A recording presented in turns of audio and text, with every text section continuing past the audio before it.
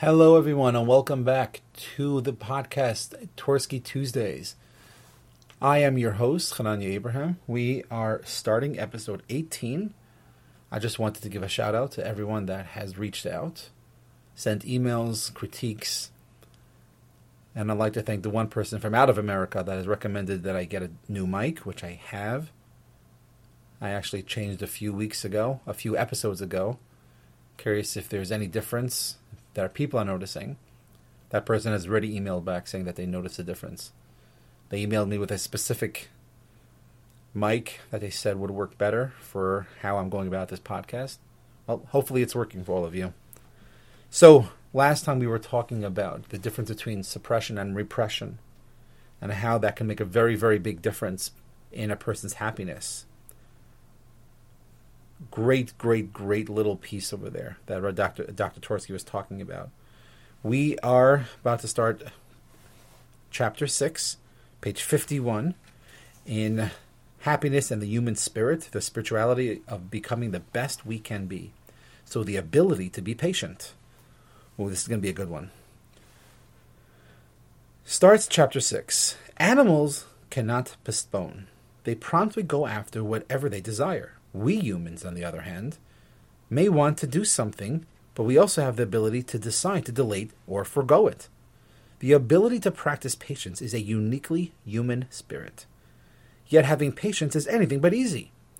The speed of technology has had an impact on our ability to be patient.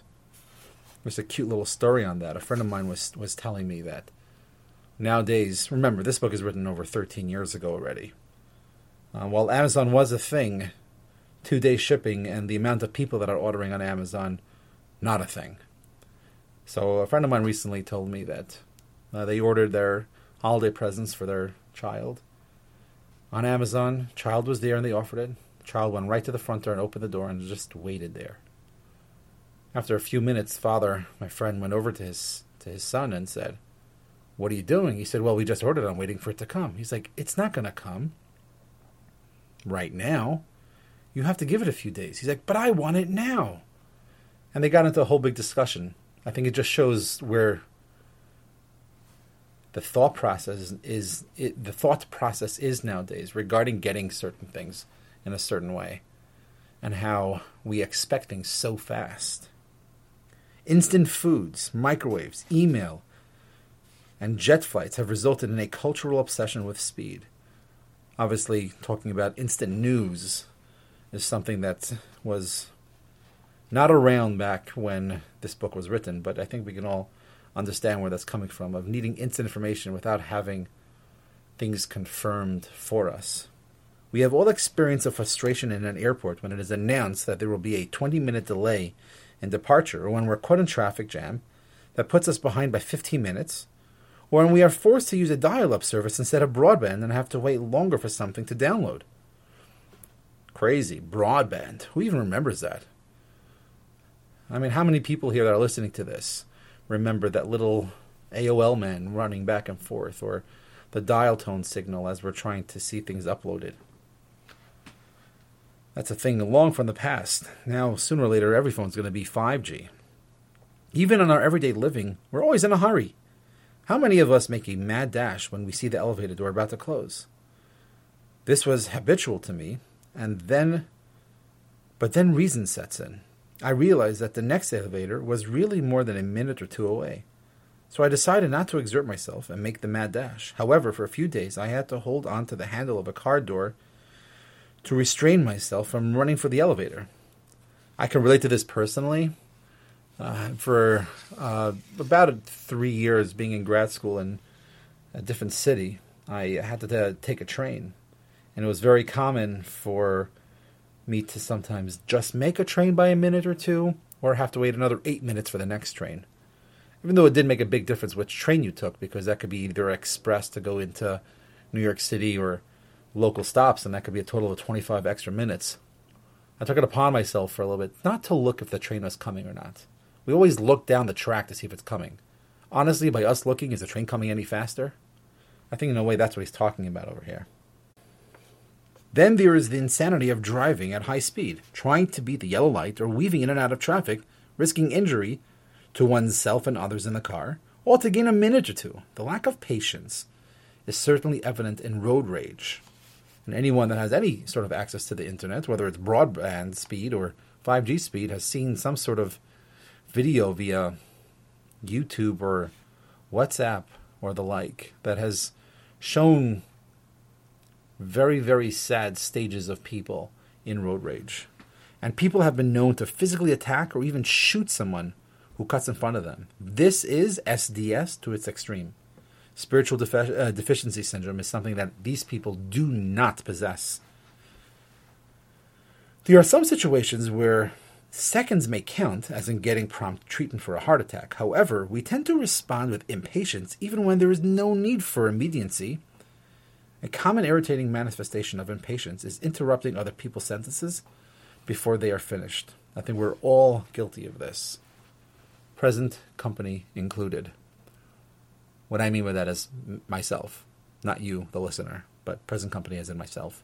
I am for sure guilty of this. What I've tried to do is when I'm speaking to someone, especially in a therapeutic setting where I might be speaking to a parent of how to do certain things or work with certain things at home, I try to keep my hand on the table.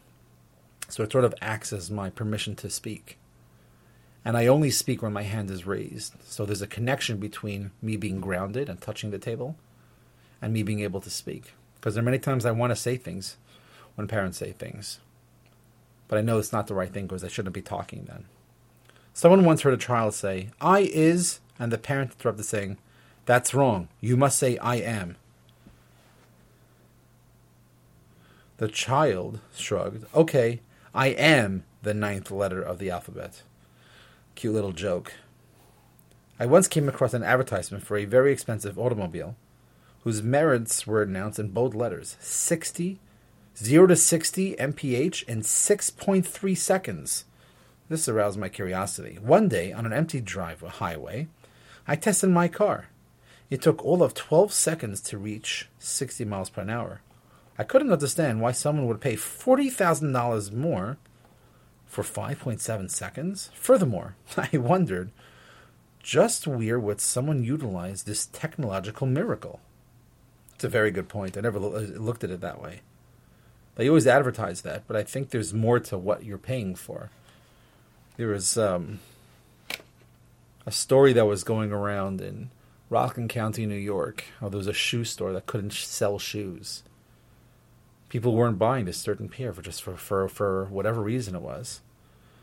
So they figured, let's lower the price. So they went from $80, 10% off, 30% off, even 50% off. Still nothing was happening. Finally, one of the salesmen had an idea. Let's put up a sign that this shoe costs $300, and let's put it on sale for $200. And the shoe sold out within a day. Why? Is because people think, wow, look how expensive that is, and I'm only getting it for 30% off, or a little bit more than that. Sometimes it's the price that justifies what it is we're trying to pay for. And to think that someone would spend $40,000 for 5.7 seconds, it shows in a way how much the advertising world values time. But isn't it funny how most of us don't use our time and we waste 5.7 seconds probably every minute? Our current cultural obsession and preoccupation with speed is surely a symptom of SDS. And instead of getting us more quickly to happiness, it literally is a roadblock to it. Charles Schulz, the creator of Peanuts comic strip, captured this cultural ethos in the following cartoon. I'll try to do the best I can to describe it on a podcast over here. But so you have Charlie Brown that's lying in bed, and his sister is behind him. "Wake up, big brother! Wake up, wake up! Why are you waking me up?" says Charlie Brown. "I thought you might like to get an early start." "For what? I am not going anywhere." He closes his eyes. "That's too bad. You could have been the first one there," says his sister. And he opened his eyes with a blank face on. I think that concept is if you do something first, then you're the best in a certain way. But if you have no reason to do it for, why do it? Where we are going seems to be secondary. What seems to be important is that we be the first one somewhere. So I'm going to be honest over here. Well, right before I finish today's thing, I have this in my house, and I'm welcoming any advice of how to deal with this. So, as an Orthodox Jew, we make Kiddush Friday night, and some of my kids don't necessarily like having some of the grape juice after I make the blessings. And they run right to the kitchen to wash their hands so they can have challah.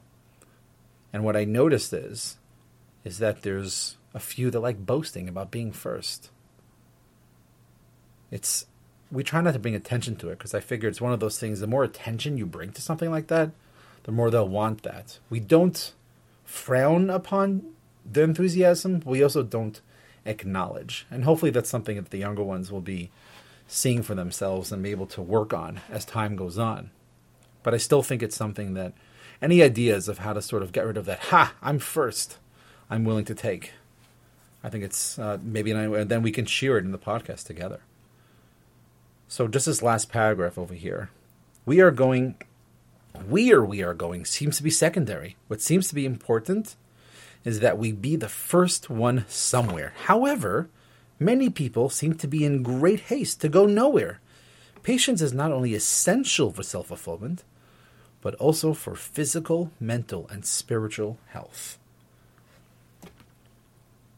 I'm going back and forth over here about saying a story, but I guess because it's a family member of mine, while it could be a little bit controversial, I do believe that it does bring out the point here. And not to bring any comparison to what we're talking about over here, but just the concept of sometimes taking your time can be of benefit. I had a family member that went through the Holocaust that told me that there was one Yom Kippur where they were given a ton of food, the best, heartiest vegetable soup with meat in it. I mean, the Nazis made it so enticing. And there were so many people that were literally felt like they were on their last breath, and they said, we have to have it. And then there were other people that they were so taken over by their mindset of needing food, they didn't think of even what day it was. And they ran over to the food and they literally gobbled it down faster than anything they've ever had before. Unfortunately, some of those people didn't even make it, as their stomachs that were shriveled so much didn't make it. Were not able to bear the fact of having so much food, as good as it was. And some of them suffered dearly for that haste and just forcing themselves into something, or forcing their bodies into something that they really, really needed, but they weren't patient and dealing with it in a way that was healthier for their body.